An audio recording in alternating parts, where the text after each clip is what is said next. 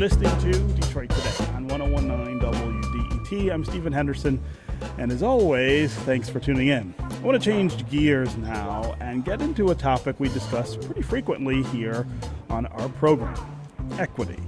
In the foreword of a recent study on economic equity in the city of Detroit, Wendy Lewis Jackson of the Kresge Foundation's Detroit program wrote the following.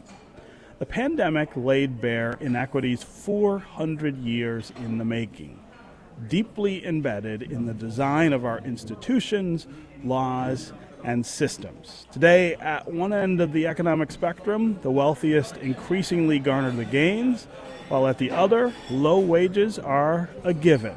For all but the wealthiest, economic life becomes more and more precarious. For the poor, poverty becomes ever more a trap. For families of color, the burdens are all the more extreme. Those words provide a lot of really important context around the issue of economic equity in our city. And as we dig into the big takeaways from this report, I'm joined by someone who was very closely involved in every step of the work and research that went into it. And she also spends a lot of time thinking about the intersection of race and economic equity. Anika Goss is the CEO of Detroit Future City, and she joins me now. Anika, welcome back to Detroit Today. Thanks for having me, Stephen. It's also really great to see you in person after, almost 2 years? Almost 2 years, yeah. You look great. So do you. And it's so great to be up here on Mackinac again with everyone. Yeah. All right, so I want to start here. This report is titled The State of Economic Equity in Detroit, and it's a publication of the Detroit Future City's Center for Equity, Engagement, and Research. The center was launched prior to the pandemic, but talk about how the events of the last year and a half have demonstrated the need for these kind of concentrated effort on issues that relate to economics and racial equity.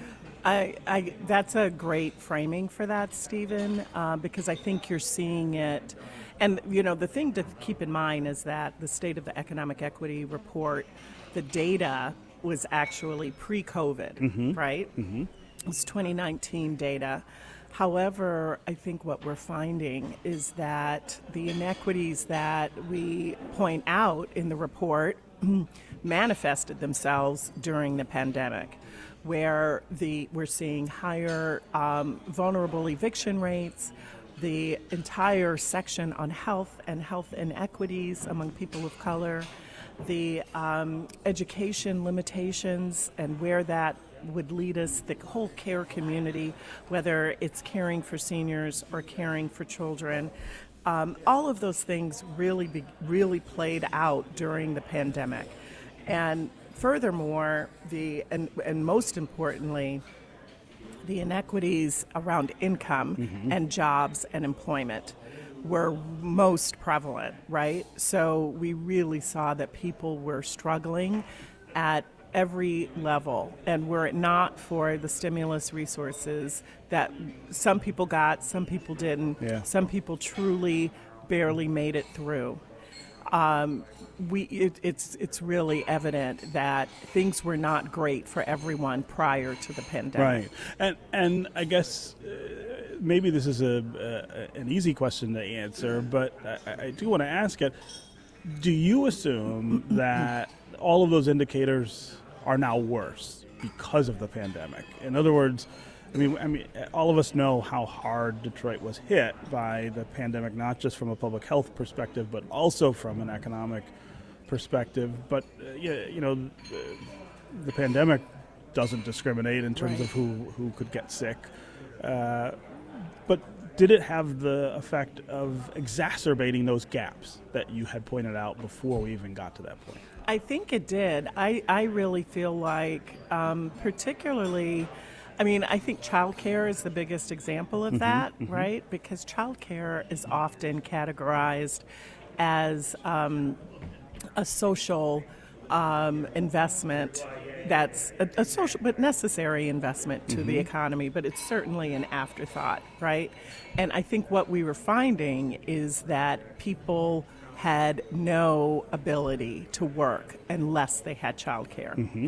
And so then it became not it wasn't even the desire or not, like whether or not you wanted to work, you had no one to watch your 2-year-old and 4-year-old at home because there was no childcare available to them. And that, I think, it really created this dynamic that none of us were really prepared for, that we would have only seen during this upheaval and chaos, and then how that affected families differently, right? And the inequities between families. And even the response to the pandemic was still a very two-parent, 2.3 children response.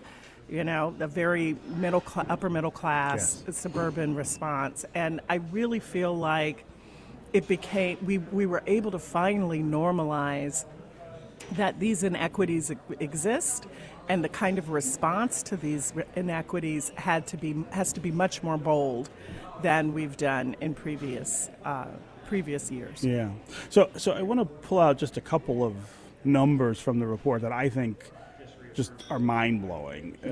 One is that the median income in Detroit was half of what it was in the region, and that the average home value of a white Detroit resident is about $46,000 higher than a home owned by an African American, which I think is maybe an even more important statistic because of the wealth building that home ownership represents in our society. And so when you talk about the difference between white and black just in the city of Detroit, it's double, right? That's the right. The gap is double between black and white.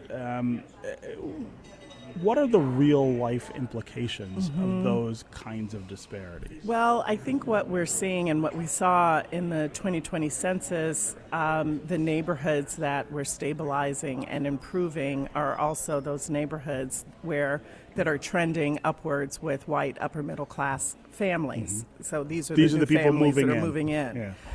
And that is truly problematic. It's problematic. There are 11, what we know, and we're doing some analysis now, like now as in like as we speak right now, so I don't have the data, but on whether or not there were changes between middle class neighborhoods in Detroit. There were 11 middle class neighborhoods in 2019, and what we know is right now, at least, is that 4 of those neighborhoods have seen increases in population of white upper middle class households. And so I think what's really concerning for all of us is the destabilization of the existing middle class neighborhoods, and furthermore, furthering this trend of concentrating higher wealth white communities in places that are receiving the most investment and that are most stable. And I think that for us is the most concerning, what we need to be paying attention to, whether you're white, black, or otherwise. And it doesn't mean that that white upper middle class households aren't welcome. What it means is that white middle class household and white middle class neighborhoods can't be prioritized. Right. So I have said many times before that I think the most critical role that city government plays is in taking the fruits of new investment in the city, which are always concentrated in one area or another, and making sure that they pay benefits to the people in other areas. And I have also always said that I think that we do a worse job of that in Detroit than I see in other cities, right? Yes. There should be this idea that, the rising tide lifts all boats. It doesn't lift all boats equally, but everybody ought to get a little something out of that. And I feel like in Detroit, there's too many places that still don't get anything. That's right. It looks, I think part of the problem, overall, Stephen, from an urban planning point of view, is that there are parts of the city that are so deeply entrenched in disinvestment and poverty. It takes a lot more than the initial benefit of a few developments in neighborhoods a few miles over. I really think, part in a report that we did a few years ago around the state of, not the state, but African American middle class in Detroit. One of the things that we were trying to propose and help people think about differently was this idea of near middle class neighborhoods. Now, generally, these are low income neighborhoods, right? Because our middle class, the bottom end of that is so low.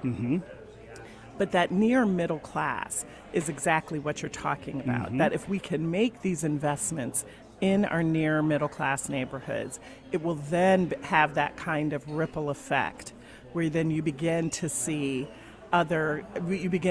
investments and stabilization and the connectivity of the fabric of that neighborhood in and around places that traditionally have been destabilized. Yeah. So in some ways, this bumps right up against the idea of this public-private partnership that is a big part of what's going on in Detroit. So what part of that is not working, I guess, is the question. Well, I mean, from one side of it, you could say that the Strategic Neighborhood Fund is working. Okay. Because that's really been the trigger for the recent increase in white upper middle class neighborhoods. Right. So if we can really begin to target and think about this using the same models in near middle class, and I don't think this is a new idea. I don't think the city of Detroit would say, aha, that's it. I think they're already thinking about it in that way. It's harder. The bigger question, Stephen, the harder question, I think, is not so much the socialization of it. This is good work, and we should do this because this is the right thing to do. How do we actually frame this? So then it is a good investment. You can get a return on your investment. You're making an investment that can actually have capital access, capital flow in neighborhoods that do not have capital flow. And that's a harder private sector question that we are having trouble convincing right now, that hopefully we can convince here on the island. So is the pandemic an opportunity in that regard? I think not just the pandemic, but this whole new normal of racial understanding and healing, right? Sure. That we need to be thinking about everything differently, and the pandemic allows us the flexibility to slow down and be able to say we can make these investments and take what we believe is a bigger risk that can actually have enormous benefit at the neighborhood level. Yeah. So I want to talk about something else in this report. Around 500 community stakeholders were interviewed for this report. I would love to for you to give us just the broad strokes around some of the things that you uncovered in those conversations. You know, it was a great summer. It was in the middle of the pandemic, like in the first summer. You're knocking on people's summer doors? 2020. No, people are at home, so they were showing up to Zoom calls or calling in on their cell phone to these events. And they had a lot to say. Yeah. They had a lot to say. We also talked to about 50 kids between 12 and 18 that also participated in this, that also had a lot to say. And how they articulated, so for health, for example, and this is what's sort of trending today on social media, we talked about what the stakeholders said, and it was that they wanted an acknowledgement of previous discrimination in care from the health sector. Oh, wow. And they also... Boy, what would that look like? What would that look like? Huh. And they also really wanted And so, like, when we're talking to folks, they wanted us to be able to measure these things. And so then think about what would that look like to be able to measure whether a hospital is actively acknowledging previous harm that they've done in care. Wow. Yeah. Wow. And then what they were also really really wanting to do is to make sure at a very basic level, and this one really kind of got to me, that there is opportunity for everyone to succeed in Detroit. That you don't feel like you have to be 3 steps behind, 5 steps behind because you grew up in a certain neighborhood. Right. That you have every opportunity to build wealth, right? Or every opportunity to get that good job. Yeah. And how we measure for that is it's a longitudinal study, right? Sure. Like, we're playing the long game here. Yeah. We're not going to be able to tell you in 2022 whether or not this is happening, but we need to be organizing the path for that right now. And that was really the expectation of these stakeholders. They got that. They got that. Yeah.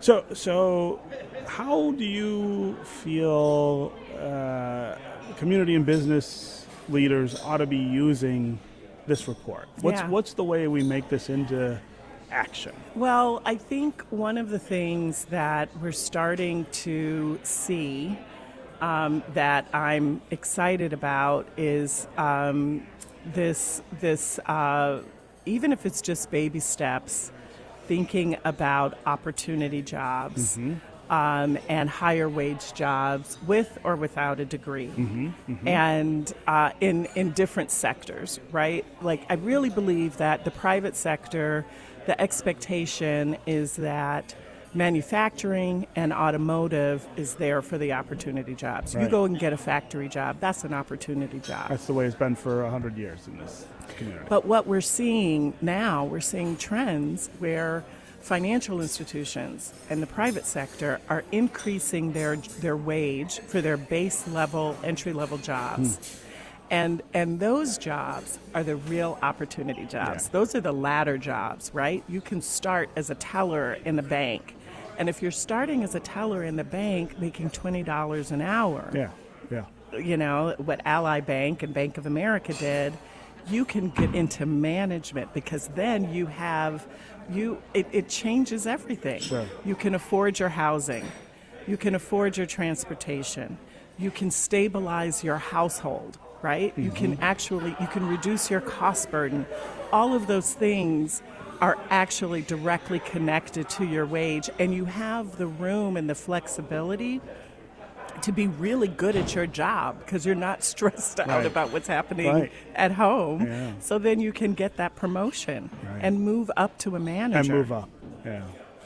Okay, Anika, Goss, it's always really great to talk to you. I feel like we could always end up talking for like 4 hours about these things, but I do have to let you go. But I really appreciate you coming by for Detroit Today. Thank you so much for having me, Stephen. It's my pleasure. Okay.